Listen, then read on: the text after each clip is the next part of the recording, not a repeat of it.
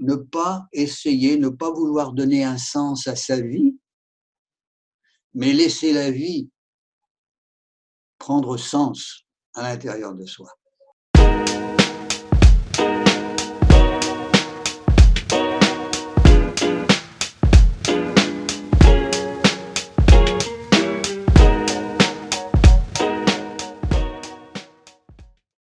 Bonjour à tous, je m'appelle Eva et pour ceux qui n'ont pas encore écouté le premier épisode du podcast, The Gold Talk a pour vocation de redonner de l'espace numérique à ceux qui en sont exclus. Je pense notamment à nos grands-parents, pas toujours à l'aise avec la technologie, ou à toutes les personnes isolées qui n'ont pas eu l'occasion de partager leur histoire. Nous sommes dans un monde qui valorise les jeunes entrepreneurs. C'est cool, mais on oublie souvent que parmi nous se trouvent des personnes qui ont vécu plus de 80 ans sur Terre. Et ça déjà, c'est un exploit. Alors c'est ça, avec ce podcast, on voulait redonner la parole à ceux qui ont vécu des millions d'histoires et dont nous, les jeunes générations, pourrions apprendre tellement. Aujourd'hui, j'aimerais vous présenter Jean-Jacques. C'est mon voisin et c'est une rencontre assez marquante. Déjà parce que Jean-Jacques sait lire les mains. Au-delà de l'aspect mystique qu'on peut y voir, la chirologie, l'étude des mains, est en fait une surprenante poésie. Pendant ces 3h30 de discussion, que j'ai malheureusement dû raccourcir, Jean-Jacques me raconte son arrivée au Canada, sa carrière d'enseignant et son chemin vers la lecture des mains et des thèmes astrologiques. Finalement, il me montre que la vie est bien faite et que tout arrive pour une raison. Alors, que vous croyez ou non à ces choses-là, ce que Jean-Jacques raconte aura sans aucun doute un écho dans votre propre histoire. Bonne écoute.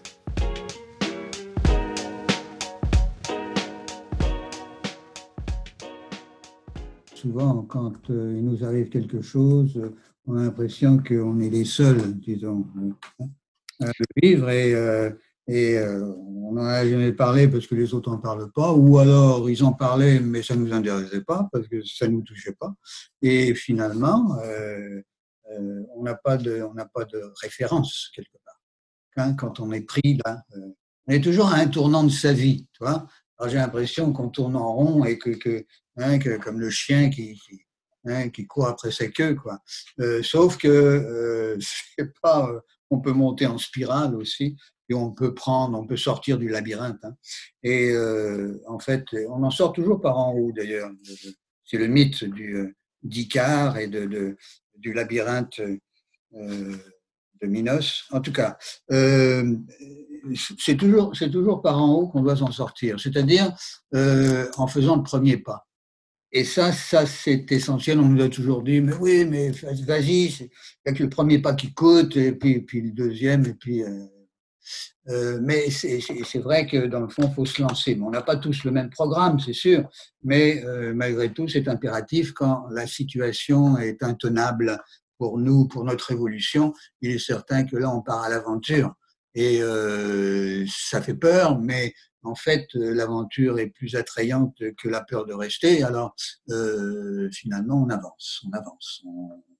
On avance et pour moi, disons, c'est assez simple de te parler de ça puisque je l'ai vécu en venant au Canada. Alors ça, c'est pas une petite affaire. C'est en 1962. L'année 1962, je suis en Algérie pour mon service militaire obligatoire.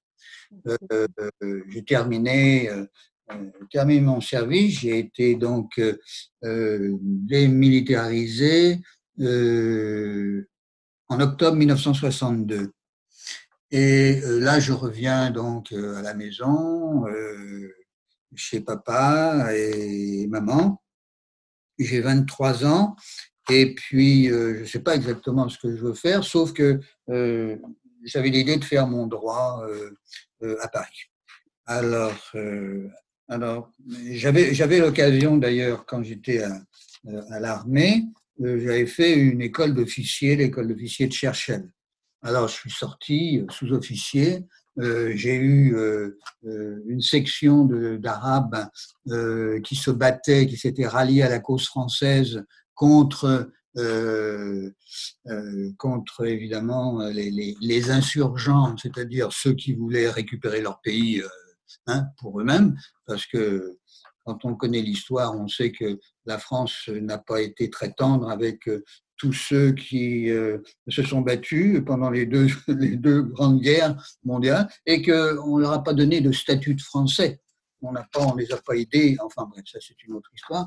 Fermons la parenthèse. De toute façon, 2 ans de service militaire en Algérie, 1962 démobilisé, et là, je me surprends à aller à l'ambassade du Canada pour émigrer. Alors, j'ai compris après que il y avait quand même des antécédents. J'étais téléguidé quand même. Ça venait d'où? La source venait d'où? Quelles étaient, disons, quelles étaient les ramifications de tout ça? Où en étaient les racines? Alors, je me suis rendu compte que finalement, quand j'avais 4 ans, j'étais à Rouen, sur les côtes de Normandie, et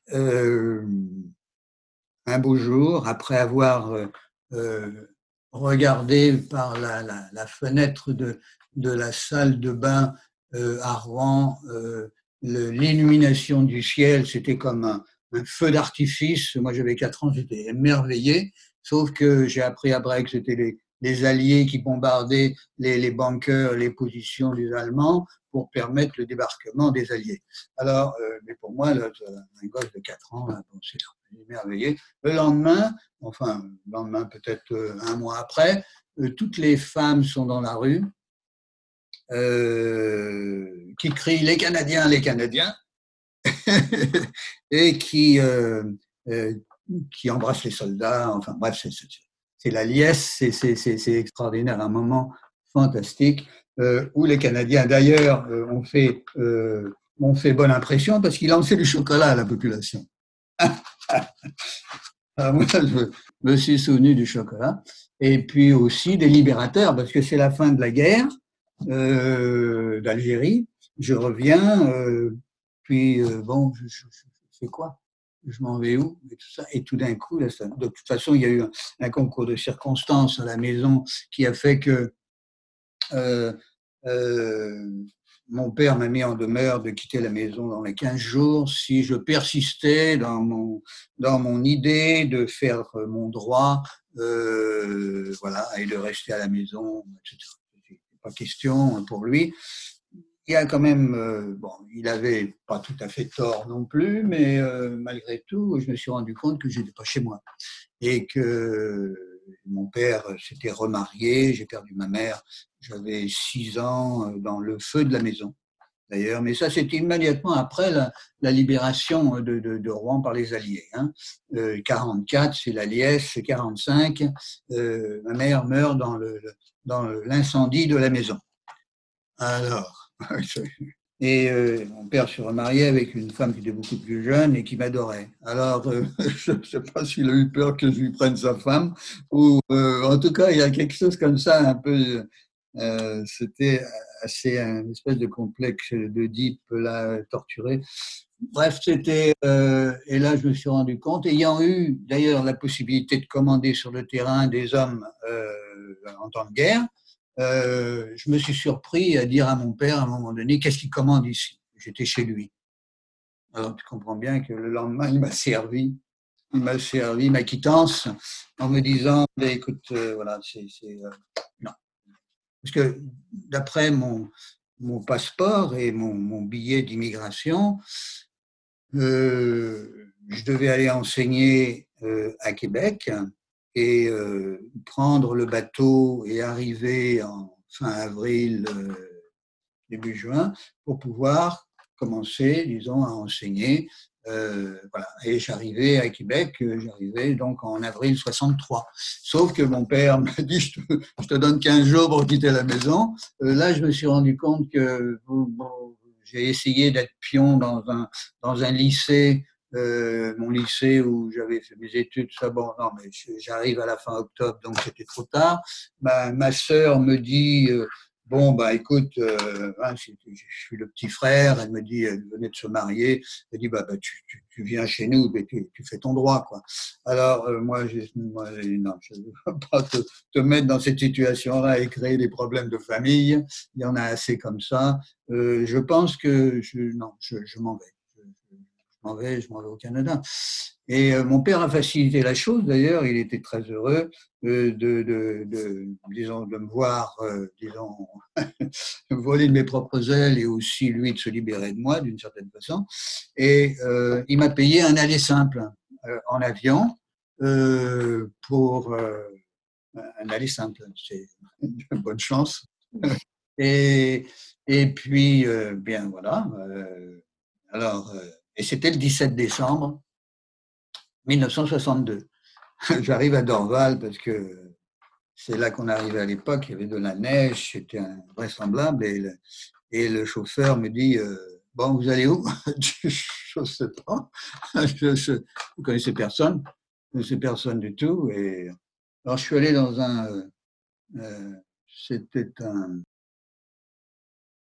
espèce de petit bar-restaurant sur le bas de la montagne, rue de la montagne à Montréal. Et le chauffeur me dit bon, ok, c'est là que les immigrants se tiennent, ou en tout cas, bon, tu vas là, il me dépose là, j'arrive avec mes deux valises, et puis il y avait deux frères grecs là qui faisaient manger à l'ardoise, des gens comme moi qui travaillaient pas, perdaient leur job, alors il fallait manger quand même.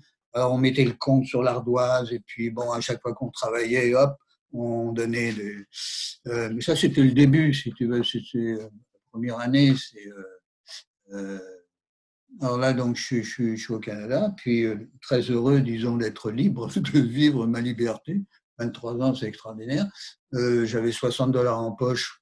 Bon, alors, tu vas pas loin, mais à l'époque, c'était assez pour m'acheter un bonnet, là, un casque, et puis des gants, parce qu'il faisait fret. Là, c'était vraiment. Et bon, alors je suis là, moi, les deux frères grecs là, qui sont là avec tous les immigrants qui viennent. Il y en a qui ont perdu leur job, il y en a d'autres qui disent tu devrais aller là, ils ont besoin de quelqu'un, etc. Et puis, à un moment donné, il me dit va donc à la crête bretonne sur la haut de la montagne, t'avant là, un breton là, et il peut te trouver une place et tout ça. Bon, finalement, il m'en a trouvé une, un de ses confrères travaillait à Saint-Adèle à l'hôtel suisse à Saint-Adèle et ils avaient besoin de quelqu'un pour laver la vaisselle.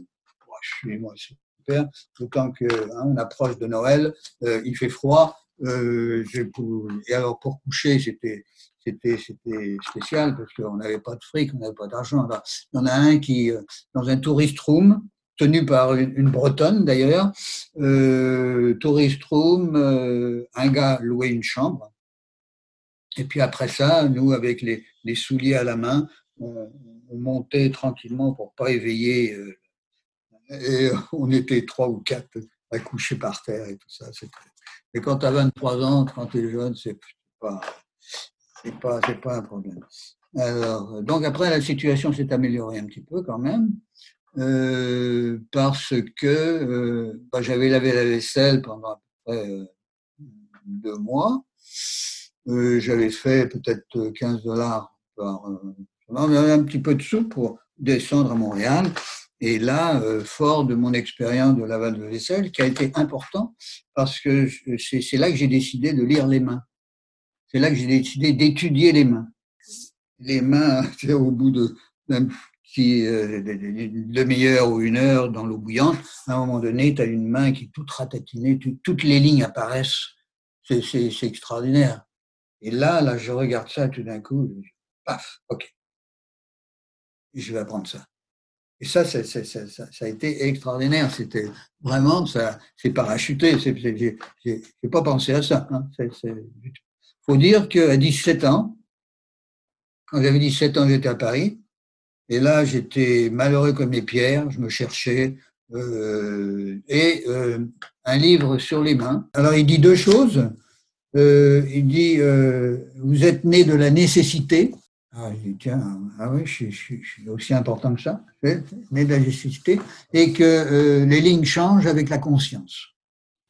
Je pourrais écouter parler Jean-Jacques pendant des heures. Sa voix douce me raconte ses premières expériences au Canada, comment il a démarré en tant que serveur, puis est allé récolter le tabac et les tomates Heinz dans la campagne pour gagner de quoi manger. Finalement, il me montre qu'on peut s'en sortir avec peu, et qu'on s'en sort toujours. Et puis un jour, sa vie le rattrape, sa vocation revient, et Jean-Jacques décide qu'il va enseigner. Mais ce n'est pas un enseignant comme les autres. Jean-Jacques sait lire les mains. Et là, bon, je me suis inscrit, je m'en vais à l'Institut pédagogique Saint-Georges, affilié à l'Université de Montréal. Alors, c'est le contexte, c'est quand même 1964, hein, 1964-65. La Révolution tranquille, c'est 1960. Hein. Les prêtres se défroquent, ou ceux qui étaient séminaristes, bon, bah, ils repensent à leur vocation, etc. C'est tout un monde. L'éducation, ça devient le ministère de l'éducation. Avant, c'était l'archevêché et c'était c'est pas loin, c'est pas vraiment pas loin. Alors, donc il y a une révolution extraordinaire. Alors, moi, j'arrive là, j'avais un bac, deux bacs français, le bac philo. Et c'est tout.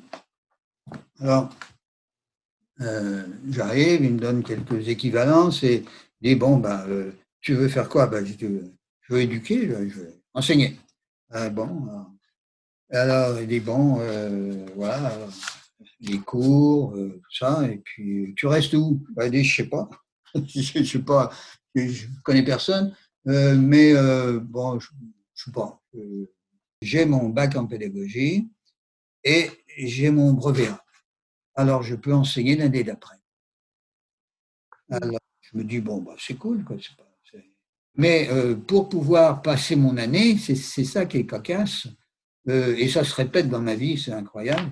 On me dit, tu restes où? Ben, je ne sais pas. Il dit, écoute, il y a deux gars là, deux Québécois là, qui s'installent pas loin de l'Institut, et je te mets en contact avec eux. Allez, OK. Alors, je me souviens même plus des noms. Il y en a un qui s'appelait Couillard, l'autre, je ne sais plus. En tout cas, deux gars sympas, et dans la même classe, tout ça, et il dit, bon, bah, écoute, Jean, tu vas te trouver un matelas, et puis c'est tout, quoi. On roulera le matelas le matin, et on mettra ça derrière la porte, comme ça, le propriétaire, parce que c'était dans un sous-sol, le propriétaire, lui, il verra que du feu, hein, de toute façon. Et puis le soir, tu déroules ça, puis tu couches là, et puis pas de problème, quoi. Ni vu ni connu, je t'embrouille. Bon, sauf que et les gars, ils payaient pas beaucoup non plus leur loyer. En tout cas, eux, ils décident en cours de route, l'un, sa femme est enceinte, et puis l'autre, il décide que c'est pas vraiment son bac, c'est pas son truc. OK, je me retrouve tout seul, moi. Alors, donc je vais voir le propriétaire. Il dit oui, oui, je savais que vous étiez là. En tout cas, bon, et ben, tu restes. Et c'était combien? 10 $. 10 $ par mois, je payais. 10 $ par mois. Alors, pour voir, c'était pas beaucoup, mais il me restait pas beaucoup il me restait sur les 250 qui me restaient.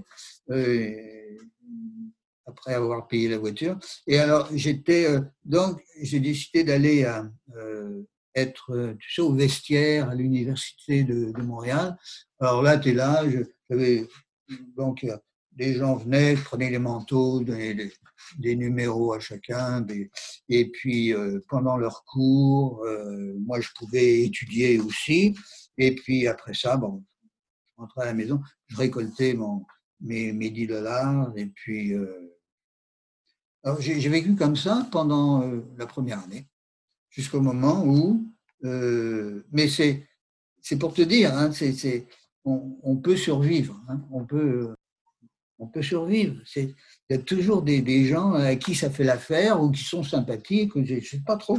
C'est le destin, c'est pas nous, c'est pas notre mental. Hein, alors, moi, j'ai appris ça, j'ai appris à lâcher à un moment donné et dire, on verra bien. Quand tu peux pas, toi, vraiment, quand c'est pas évident et que tu es dans une situation un peu délicate, c'est les programmeurs à qui tu t'adresses. Hein. Si vous m'avez programmé ça pour mon évolution, très bien, moi je suis là, puis dites-moi quoi faire. Hein. En tout cas, moi j'écoute, on verra. Et puis, et ça marche, ça marche. Ça marche très bien. Sauf qu'après ça, ben, on se dépêche évidemment de structurer à nouveau pour ne pas se faire prendre au dépourvu, parce que c'est là que ça réactive encore des vieilles peurs. Tout ça. Il faut que je lâche prise. Mais c'est bon, ça. Un rappel à l'ordre, si tu veux. Alors bon, ben là j'enseigne. Et puis la première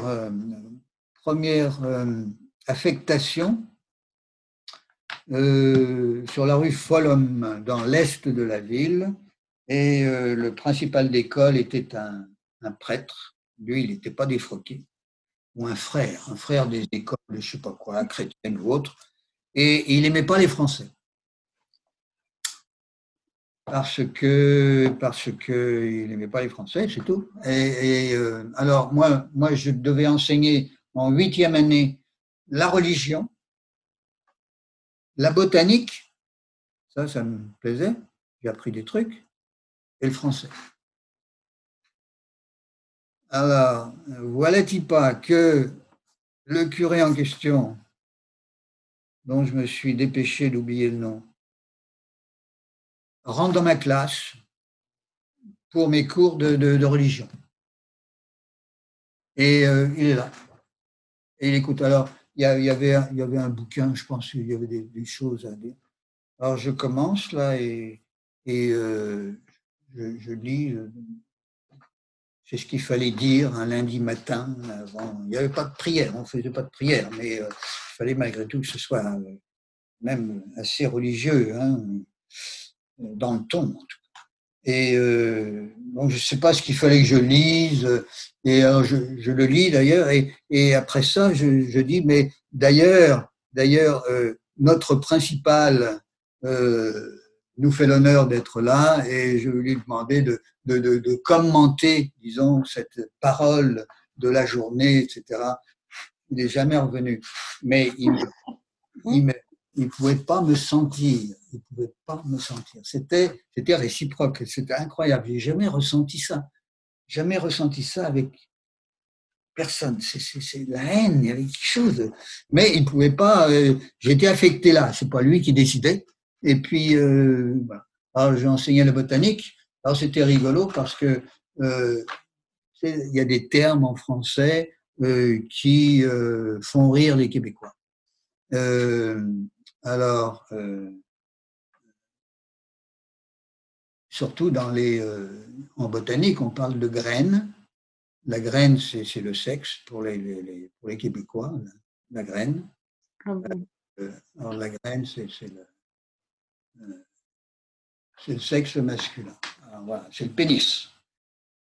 Et alors, tu peux pas parler, tu peux pas faire de botanique sans parler de graines, c'est sûr. À chaque fois que je parlais de graines, les gars, ils étaient 8e année, enfin, c'est incorrigible, et ils rigolaient comme des bossus. Moi, je ne savais pas. Alors, à la fin du cours, il y a un gars qui s'appelait Guyot, d'ailleurs. Et c'était la famille Guyot, des cravates Guyot, les Québécois, tout ça. Et il vient et dit, je vais faire votre éducation. Enfin, il ne m'a pas dit ça comme ça, mais il dit, mais vous savez ce que ça veut dire, ça, la graine, pour nous, les Québécois et tout ça. Ah, je dis, oh, merci, oh, ben, je ne savais pas. Puis les gosses aussi, les gosses, c'est les couilles. Hein. Ah bon, alors, puis, voilà, il m'a mis, tu vois, il a fait mon éducation et c'était sympa parce que Mais bon, j'ai appris des trucs. Et un jour, en botanique, on parlait de botanique, et après, le moitié du cours, c'était botanique, et c'était aussi zoologie. Et, et puis, j'avais un élève dont le père travaillait aux abattoirs. Il dit, monsieur, je vous apporte un cœur de bœuf demain. Elle dit, bah, on pourra faire une dissection, hein. Pourquoi pas? Mais je n'ai pas demandé au principal, moi. Tu comprends? Alors là, c'était. Je crois que j'ai été foutu à la porte, ou en tout cas récupéré par un autre. Ah oui, mais enfin, je pense que chaque année, tu vois, on faisait un bilan et le directeur de l'école notait, disons, le professeur, hein. Non pas sur le résultat des étudiants, hein, mais c'était le comportement, etc. C'était très rigide encore, hein. Alors, j'avais demandé ma mutation, voilà. J'avais devancé le truc, j'avais demandé ma mutation. Et du fait que j'avais fait l'Algérie, je ne sais pas trop, il y a un principal d'école qui faisait partie des milices québécoises. Ils se réunissaient, c'était militaire, c'était. Alors, on s'est bien entendu, dit l'année prochaine, tu travailles pour moi. Tu viens chez nous à Calixa-la-Vallée. Ah, super. Alors là, ça a été bien. C'est une grande école. C'est une grande école. Là, bon, j'enseignais le français. Et puis, mais toujours comme ça, tu vois, je prends,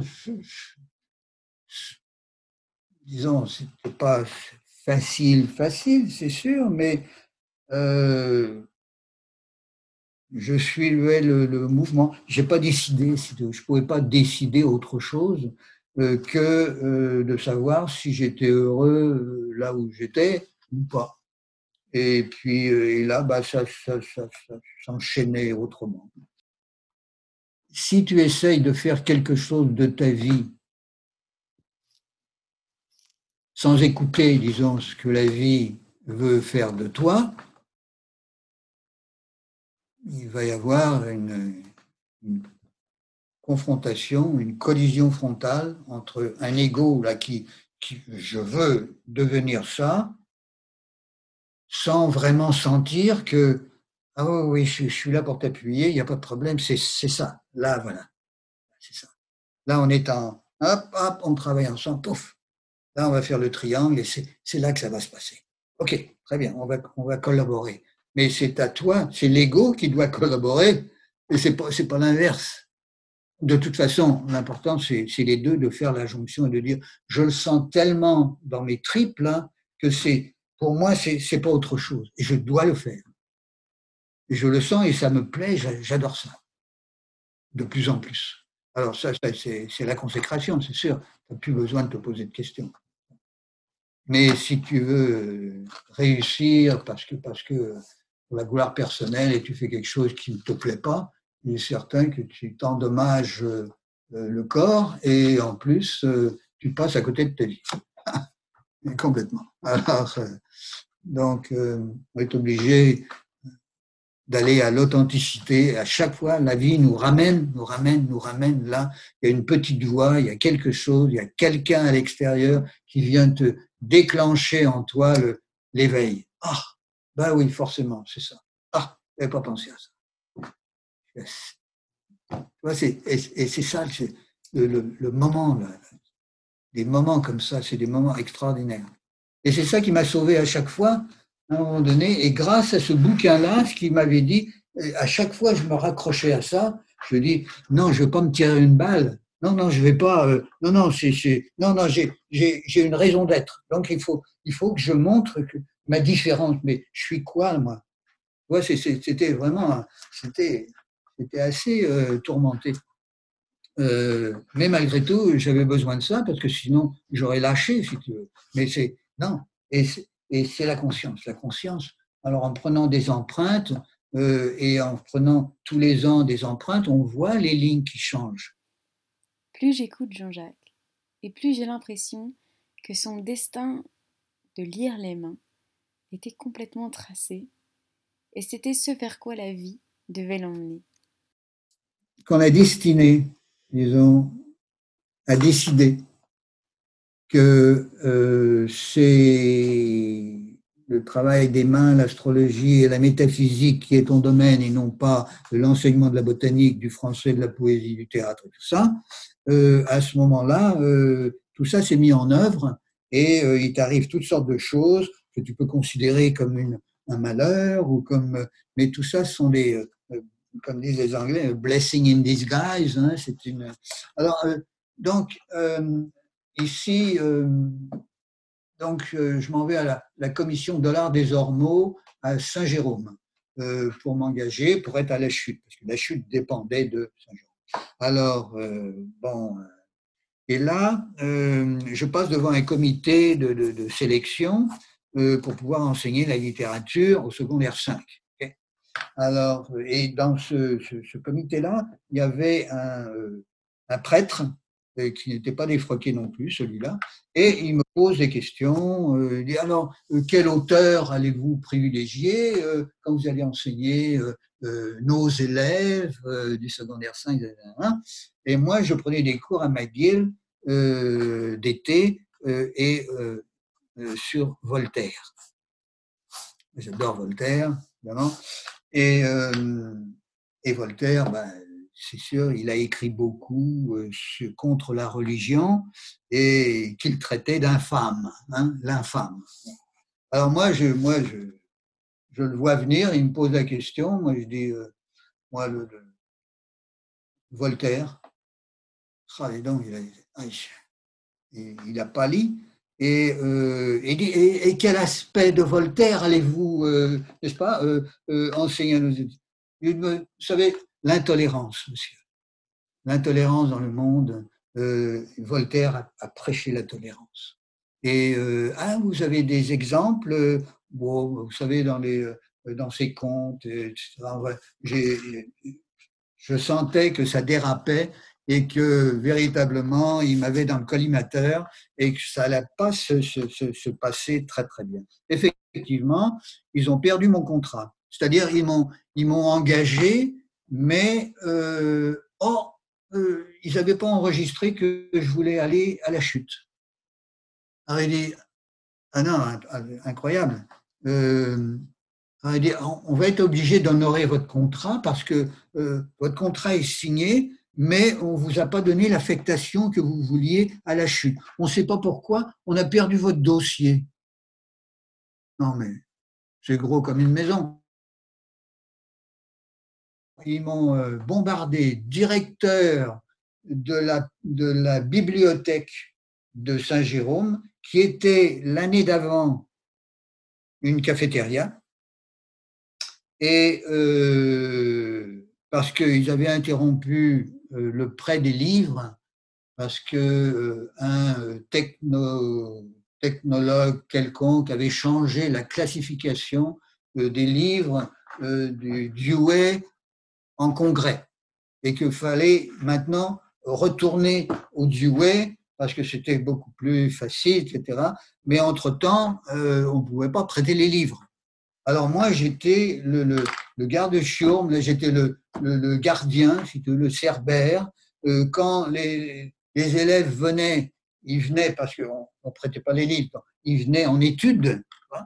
Et alors, ça rentrait à pleine porte là-dedans, hop, ça s'installait, le prof était avec eux, et puis moi, j'avais le microphone en disant que bon, on ne pouvait pas prêter de livres et qu'on voulait le silence, etc. Enfin, donc j'ai perdu un an, si tu veux, comme ça. Et après, je suis muté, le principal qui me voulait, il dit, enfin bon, il a été me chercher, le frère Bayard. Et le frère Bayard, donc, je suis resté dans cette école-là le temps d'être mis en disponibilité. Parce que je n'étais pas le dernier arrivé dans cette école, le premier arrivé dans cette école. Alors, il y a eu des dépenses énormes pour transporter en autobus scolaire les étudiants qui venaient d'assez loin dans les polyvalentes nouvelles. Ils avaient dépensé énormément d'argent en 1960-62, le rapport par an et tout ça, c'était vraiment une révolution. Et les enfants, l'âge de 12 ans, 13 ans, 14 ans, allez, à l'école. À l'école, avant, ils restaient au champ. C'était vraiment. Donc, il y a une scolarisation énorme. Pas de problème pour trouver un poste d'enseignant à l'époque, ça c'est sûr. Mais donc, malheureusement, je ne suis pas le premier arrivé. Donc, au moment où il y a des compressions budgétaires et que le gouvernement, disons, offre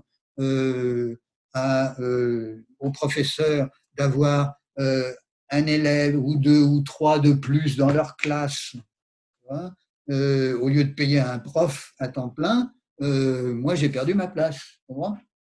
Euh, et là, bon, alors on me dit, ben, je téléphone au syndicat me dit, ça ne va pas se résorber parce que c'est le mouvement maintenant et c'est comme ça. Donc si tu n'acceptes pas, disons, de voyager à 50 km à la ronde pour remplacer un prof de mathématiques qui est en congé de maternité ou un prof d'anglais qui est malade, etc. Je lui dis, vous rigolez avec mon accent. En tout cas, bref, ils s'en foutaient. Quand c'est toujours plus que les élèves, de toute façon, tu as le livre avec toi. Ah, je dis non, moi, je termine. Alors, j'ai été placé dans une situation où là, je refuse, disons, parce qu'il y a quelque chose derrière qui pousse, je ne sais pas quoi. Mais c'est ce désir d'être à mon compte, ce désir de… Et entre-temps, alors j'avais demandé à ce principal d'école, je suis resté quand même 14 ans, 14 ans à la chute, ou 13 ans à la chute en tout cas, et 1 an à Saint-Jérôme.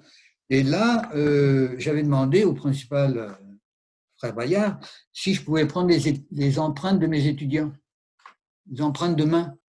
Là, il dit, c'est original.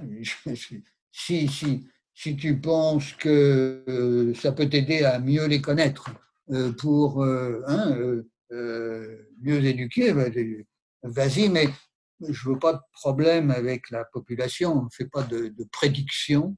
Ok, et puis il dit non, c'est simplement prendre leurs empreintes et puis je vais leur écrire quelque chose sur leur caractère. Et puis, chose que je faisais. Alors, il a accepté ça. Alors, les élèves, évidemment, étaient heureux d'être dans ma classe. J'ai dit, c'est fun, hein, on fait des choses. Alors, les autres voulaient se faire lire les mains à la récréation. Alors, j'avais toujours autour de moi 4 ou 5 ils pouvaient venir. Alors, alors, j'ai appris. C'est les élèves qui m'ont appris le métier, si tu veux. Je les voyais, je vivais avec eux pratiquement tous les jours.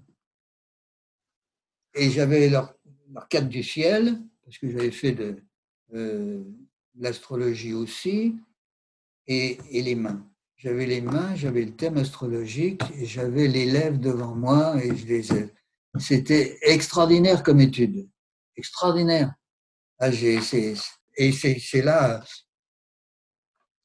à force de voir des mains, d'analyser des mains, d'en voir des milliers, à un moment donné, tu te fais ta classification, clac, clac, et ça marche.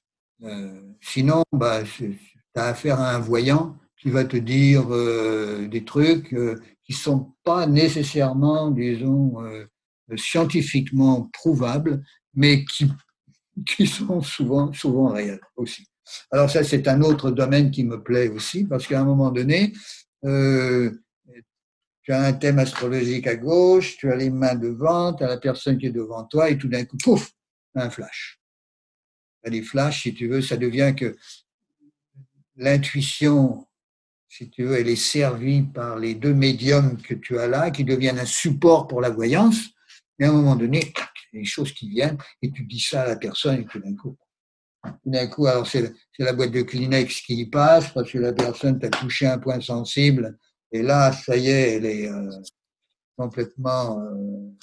Ou alors, comment vous savez ça, etc.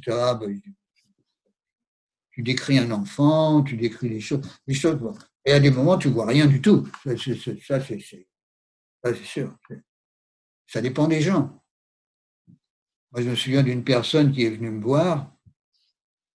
J'étais retourné à Montréal, mais je lisais les mains le soir après l'école et je gagnais 10 dollars, si tu veux, sous la table, comme ça.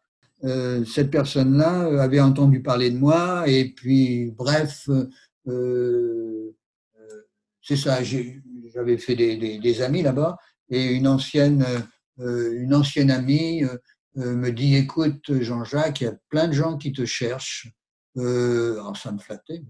Euh, Pourquoi on n'organise pas, par exemple, une journée, tu viens, et puis je t'aligne 5-6 personnes si tu veux, et puis on fera ça le dimanche, et puis bah, si tu veux, viens la fin de semaine, et puis on fait ça. Bon, ok.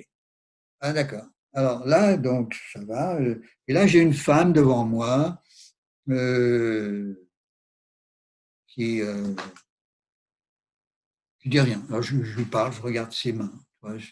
J'avais une petite calculette où je faisais tout de suite, vous êtes né quand? Ah là là, ça me sortait la fiche d'épicier, tu vois. Hop, je mettais ça sur ma carte. Et j'avais, bon. Et, mais je pense qu'à l'époque, mon ami demandait et moi je préparais à l'avance. J'arrivais, j'étais prêt. Alors, je parle à la personne, par la personne, je dis des choses. Puis, elle me dit, monsieur, il y a 2 ans, je vous ai envoyé, enfin, vous avez vu ma fille. Vous lui avez dit qu'elle était enceinte. Ça faisait 3 ans qu'elle essayait, et puis et vous lui avez dit qu'elle était enceinte. Le lendemain, on a été faire le test et elle était enceinte. Et vous lui avez dit aussi que sa maman mourrait à 53 ans. Je suis la maman et j'ai 53 ans. Alors là, tu comprends pourquoi tu frappais un mur quand tu commençais à lui parler de son thème. Bon. Et là, tu as la leçon en plein visage. Hein.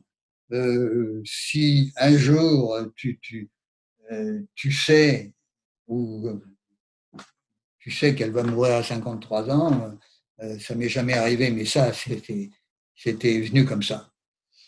Et la leçon, c'est jamais dire ça. Bon. Elle est là devant moi. Alors, moi, j'essaie de lui dire, oui, à 54 ans, il va se passer ceci. Et, monsieur, je vous remercie infiniment, c'est très gentil. Mais bah, j'ai dit, écoutez, non, ça vous coûtera rien, je suis désolé, c'est une leçon que vous me donnez et c'est malheureux que ce soit vous qui en fassiez les frais, mais je ne suis pas sûr, je ne sais pas. Et de toute façon, enfin, j'ai pédalé, j'ai essayé de naviguer pour lui dire que l'enfant euh, les destins peuvent changer selon les comportements de conscience. Alors, on a fait un peu le tour de qu'est-ce qui s'était passé l'année d'avant et comment le petit-fils qui était né et qu'elle adorait avait peut-être changé sa façon d'aimer les choses parce que j'avais vu sa ligne de sa ligne de cœur n'était pas brillante, il y a eu un divorce, etc. Enfin bref, c'est de dire, il y a tout un changement qui est en train de se faire et c'est sans doute une période 53 ans charnière, voyez-vous. Si le petit-fils n'était pas venu, madame, je pense que là, vous seriez pas là en face de moi. Mais là, maintenant, madame, vous avez... Alors, à un moment donné, il y a une espèce de voix qui parle à travers toi, si tu veux, qui est convaincante, et la personne, tout d'un coup, elle, elle se détend, si tu veux. Et ça a été... ça a été une leçon. Ça a été une leçon. Mais d'une façon générale, tu vois, c'est un peu chaotique, mais le chaos est organisé. C'est-à-dire que ta vie, c'est un chaos un peu, mais à un moment donné, il y a un fil conducteur et il est organisé. Et si tu t'accroches là, c'est comme un tire-fesse, si tu veux, en faisant du ski, là. Hop, tu montes, tu montes, puis tu arrives. Il y a toujours quelque chose, il y a un fil conducteur, il y a quelque chose qui qui me poursuit, qui est toujours là, disons, avec moi.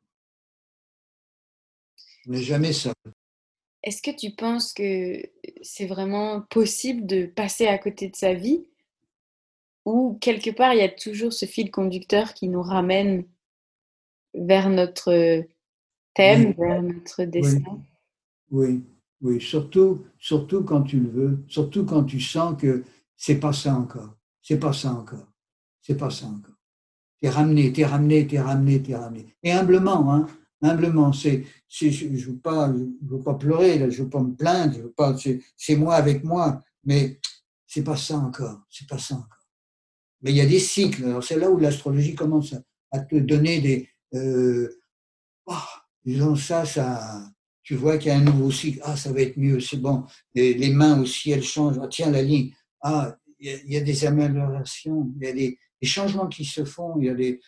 Tout ça, c'est en mouvement aussi. C'est pas, tu vois, c'est pas écrit dans le béton. Les choses peuvent changer dans la mesure où tu es ouvert. Alors je me suis demandé si la lecture des mains et des thèmes astrologiques nous guide à travers la vie. Pourquoi ne sont-ils pas enseignés à l'école? Un petit peu comme un conseiller d'orientation. Et puis j'ai réalisé qu'admettre que chaque personne a un destin, et que chaque personne est différente, c'est aller à l'encontre de toute la standardisation que nous impose l'éducation. En fait, ça va à l'encontre des fondements de notre société, une société normalisée où chacun peut être remplacé. Les gens ont un peu peur de ce domaine-là parce que je sais pas moi, c'est parce que d'abord c'est pas enseigné, donc c'est pas je sais pas, ça fait pas partie d'un curriculum. Là, et on fait face, si tu veux, à des structures sociales euh, qui sont établies pour mieux euh, fonctionner de façon euh, à contrôler en fait. Et alors il y a des structures et c'est comme ça, tu rentres dans le cadre et si finalement quelqu'un va essayer de trouver ton unicité, ta personnalité. Donc tu commences à faire de la dissension, si tu veux. Tu rentres pas dans le moule. Tu dis aux gens, vous êtes uniques, vous êtes différents, vous avez les capacités là, etc. N'acceptez pas ça. C'est ça que vous devez finalement développer chez vous pour réaliser. Alors, ça devient suspect, si tu veux, tu deviens subversif, tu deviens et donc on n'est pas rendu au point où chacun va apporter le meilleur de lui-même, si tu veux, pour avoir une société diversifiée et une créativité extraordinaire dans un cadre où l'amour, le respect et les valeurs universelles finalement de beauté, d'acceptation, d'amour, et d'écoute et bon tout ça. Alors on en est loin, si tu veux. On sort de l'époque de l'ère des poissons L'ère des poissons, ça a duré 2160 ans. C'est des ères astrologiques. Et si tu multiplies ça par 12, tu as l'année platonicienne, 24 000 ans, etc., qui fait que tous les 24 000 ans, les constellations se replacent exactement au même endroit. Et là, on recommence. Voilà. Tous les divisé par 12, 2160 ans, c'est les ères astrologiques, les ères astronomiques. Et on est rentré maintenant dans l'ère du Verseau. L'ère du Verseau, à l'opposé, c'est le Lion.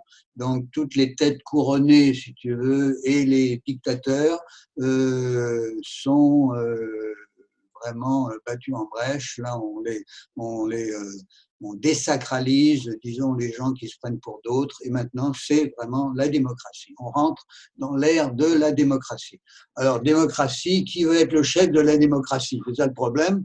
On est tous démocrates, on doit tous participer avec notre capacité, nos différences, et faire, disons, un puzzle culturel extraordinaire dont on n'a pas, idéalement, on peut avoir évidemment l'image, mais il faut le faire. Et c'est là, on est invité à battre en brèche tous les fausses, les données, disons, de l'ère précédente. Alors, tout le monde maintenant commence à se rendre compte que bon, il y a peut-être une autre façon de vivre, hein, qui est plus libre, qui convient davantage à l'être humain. Mais c'est la démocratie. Alors là, on se bat, là, c'est quoi quel est le régime politique qui est le même, qui va nous permettre à chacun d'avoir davantage de liberté. Et là, on est en confinement. Tu vois, c'est assez intéressant parce qu'il y a des forces noires opposées qui s'opposent à ça, à ce qu'on prenne notre place. Mais tranquillement, disons, on a 2160 ans devant nous pour le réaliser. Évidemment, on ne sera pas là pour le voir, sauf qu'on est là au départ, on est là pour, disons, forcer forcer la chose, ouvrir la porte et créer finalement, faire le passage, ouvrir le passage. Après ça, les gens vont s'engouffrer évidemment là-dedans, mais nous on est à la charnière, si tu veux, et c'est ça que ça devient intéressant, c'est passionnant. Qu'est-ce qu'on peut dire aux générations montantes? C'est parce que tout ça, c'est extérieur, si tu veux. C'est sûr que c'est un mouvement collectif, c'est un karma collectif, mais on a un karma quand même personnel. Et ce karma personnel, on a un programme. Et ce programme-là, c'est nous qui, dans la nuit des temps, avons, disons, compris que pour évoluer et pour, disons, connaître l'amour, disons, universel, et qui est en fait, qui nous est montré à peu près tous les jours en regardant la nature. Le message, c'est suis ton instinct, ou suis en tout cas à l'intérieur de toi cette passion, disons, qui est là en toi, et essaye pas de te conformer à ce qu'on s'attend de toi en fonction de ce que les parents ont compris ou n'ont pas compris, en fonction de ce que la société, elle, veut nous offrir, mais ce qui va changer dans un an, dans 2 ans, dans 3 ans, on ne sait pas.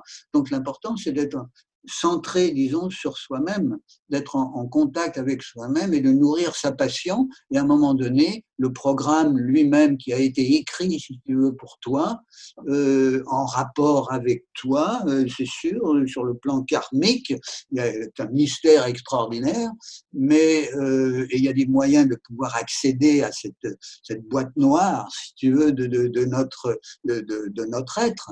Et là, à ce moment-là, ça devient comme une espèce de révélation. Je dis, wow, ok, je suis pas folle, je suis pas fou, je le sentais, je le savais, et c'est ça ma voie. Et je poursuis, j'attends, parce qu'il y a des moments favorables, si tu veux, il y a la vie est programmée, donc, comme on le dit dans la Bible. Il y a un temps pour aimer, il y a un temps pour semer, il y a un temps pour haïr, il y a un temps pour tuer, il y a un temps pour ceci, il y a un temps. Il y a toujours un temps, si tu veux, pour. Et c'est ça. Donc, on est impatient. On dit, mais oui, mais moi je veux. Bon, ouais, oui, mais est-ce que c'est le bon temps? Est-ce que c'est le bon temps? Donc, il faut être à l'écoute. Être à l'écoute de cette voix intérieure. Mais le problème, c'est que on a tous un ego, si tu veux, on veut, on est fier, et bon, je vais faire. Alors, le message, c'est ne pas essayer, ne pas vouloir donner un sens à sa vie, mais laisser la vie prendre sens à l'intérieur de soi. Donc, ça nécessite une écoute. Ça nécessite une écoute, une confiance, une écoute à l'intérieur de soi. Qu'est-ce que je sens? Alors, le problème, c'est est-ce que c'est la voix de l'ego que j'entends ou est-ce que c'est la voix de l'intuition? Voilà, ça vient d'où? Voilà. Alors, c'est ça, donc, il faut le calme. Faut se mettre ouvert, faut se calmer. Faut se calmer, ou quand on est obsédé, et la tête, le jabble, là, ça tourne, c'est la folie. À ce moment-là, faut se mettre les mains dans la terre, faut se grounder, faut faire de la musique, faut aller danser, faut faire des folies, faut bouger, faut faire quelque chose. Et à un moment donné, pouf, on revient, puis il y a quelque chose qui fait que pendant un rêve ou dans le sommeil ou en épluchant les pommes de terre, oh, pouf, tout d'un coup, ça y est, je l'ai. Ça y est. Bon, maintenant, au quotidien, la vie, elle a davantage d'imagination que toi et moi pour créer des événements. Hein.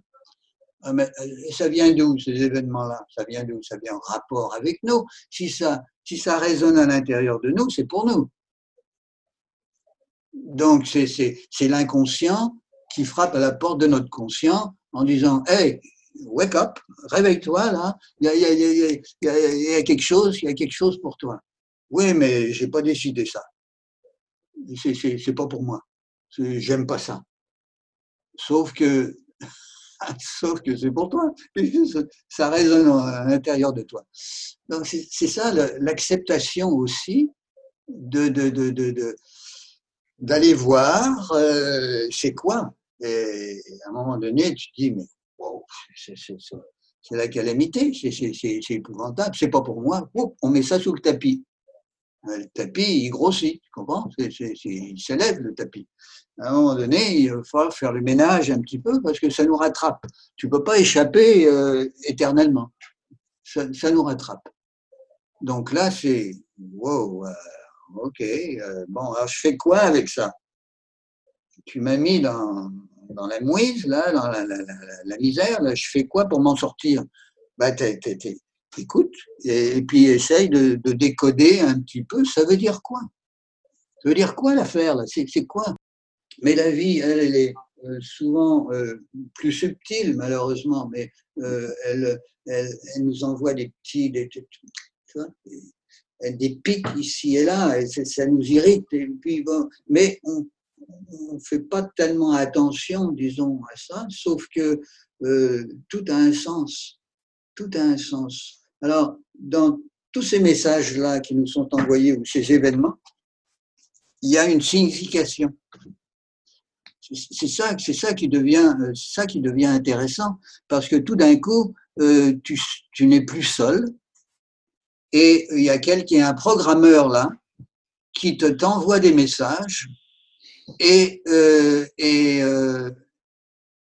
toi, si tu dis oui, ça commence à devenir intéressant. La vie devient intéressante. Il y a quelqu'un qui communique avec toi. Il y a quelque chose, enfin c'est toi profond, ton essence divine, qui finalement qui communique avec toi. Alors là, ça devient. Alors tu as hâte de te lever le matin, tu dis qu'est-ce qui va se passer aujourd'hui?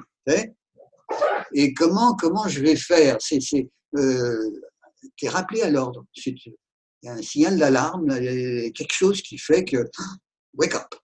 Ok, fine. Alors, qu'est-ce qui va se passer? Alors, moi, je me souviens d'avoir d'avoir suivi des cours de massage et il fallait accumuler des heures, disons, de pratique et donc on prenait des rendez-vous pour se masser les uns les autres et j'allais chez une Française d'ailleurs qui habitait dans le Nord, à Henri Bourassa et puis elle me dit, fais attention pour les stationnements, c'est pas facile, mais il faut que tu lises les pancartes, sinon tu vas avoir un ticket. Bon, alors je vais là, je regarde et je stationne ma voiture, je fais mon massage, on fait notre échange de massage, je reviens et la voiture que j'avais placée à un endroit précis, whoop, a été transportée, a été bougée à peu près 20 mètres. Je sais quoi. Alors, j'arrive, je regarde et j'avais un ticket sur la voiture et la voiture avait été stationnée à un bon endroit et je ne comprenais pas pourquoi il y avait un billet de stationnement, sauf que j'avais, en regardant bien toutes les indications, j'avais stationné devant une entrée de garage personnelle. Le gars a téléphoné pour qu'on vienne enlever la voiture parce que lui devait sortir de son garage. Et on m'a foutu un ticket, etc. Et alors je regarde, je dis, bon, alors, évidemment, premier réflexe, je suis stupide, j'aurais dû, etc. Non, le message est intéressant parce que j'étais stationné au 10 025 et j'ai été, disons, poussé au 10 028 ou 29. Tu vois. Donc, il fallait que j'avance. On a avancé ma voiture. On a fait en sorte que, vas-y, c'est pas là que tu dois rester, il faut que tu avances. Et j'étais à ce moment-là en train de me dire, est-ce que j'ai un site, est-ce que je me fais connaître davantage ou est-ce que je me fais pas connaître davantage? Enfin, je me dis, bon, c'est intéressant, je vais le faire, mais il y a beaucoup de choses. Est-ce que je vais pouvoir? Est-ce que je peux gérer ça, etc. Finalement, pour moi, j'ai eu mon message. Hein, avance, avance, vas-y, avance, fais ta promotion. Alors, j'avais calculé aussi en numérologie, ça voulait dire que c'était beaucoup mieux parce que sinon, le chiffre 7, c'est intellectuel, mais il fallait passer au 8 ou au 9 ou au 10, il fallait aller booster l'affaire, allez, t'avances. Et ça m'a mis en paix, si tu veux. Bon, j'ai payé mon truc, c'est sûr, mais merci. Merci l'univers, j'ai fait une erreur, mais finalement, c'est pas une erreur. Tu vois, il n'y a rien qui, dans le fond, est anodin et tout a un sens. Tout arrive comme ça doit arriver. Et on n'a pas à essayer de jouer à l'apprenti sorcier parce que là, si tu joues avec des allumettes, là, tu fous le feu quelque part. Ça sert à rien. Il vaut mieux être à l'écoute de ce qui est là. Tu ressens les choses et tu dis, ok, bon, alors c'est ça que je vais faire, c'est ça que je ressens, je le sens, oui, c'est ça. Ok, alors j'ai besoin d'aide et là, en fait, et les choses se placent. Humblement, j'ai besoin d'aide. Alors tu t'adresses directement au programmeur, c'est sûr. Je pourrais dire que tout est une question d'attitude et non pas une question d'aptitude. C'est la façon dont tu prends la chose, la façon dont tu la vois, la façon dont tu réagis, la façon dont tu perçois, et c'est ce que tu es. C'est comme ça que tu te positionnes, par ton attitude.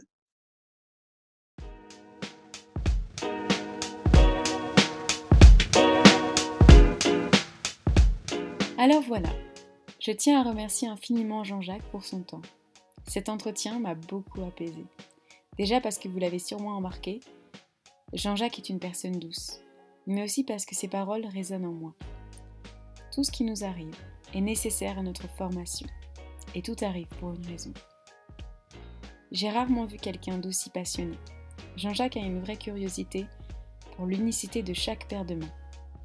Et si vous êtes intéressé par ce qu'il fait, j'ai mis toutes les informations nécessaires en description du podcast.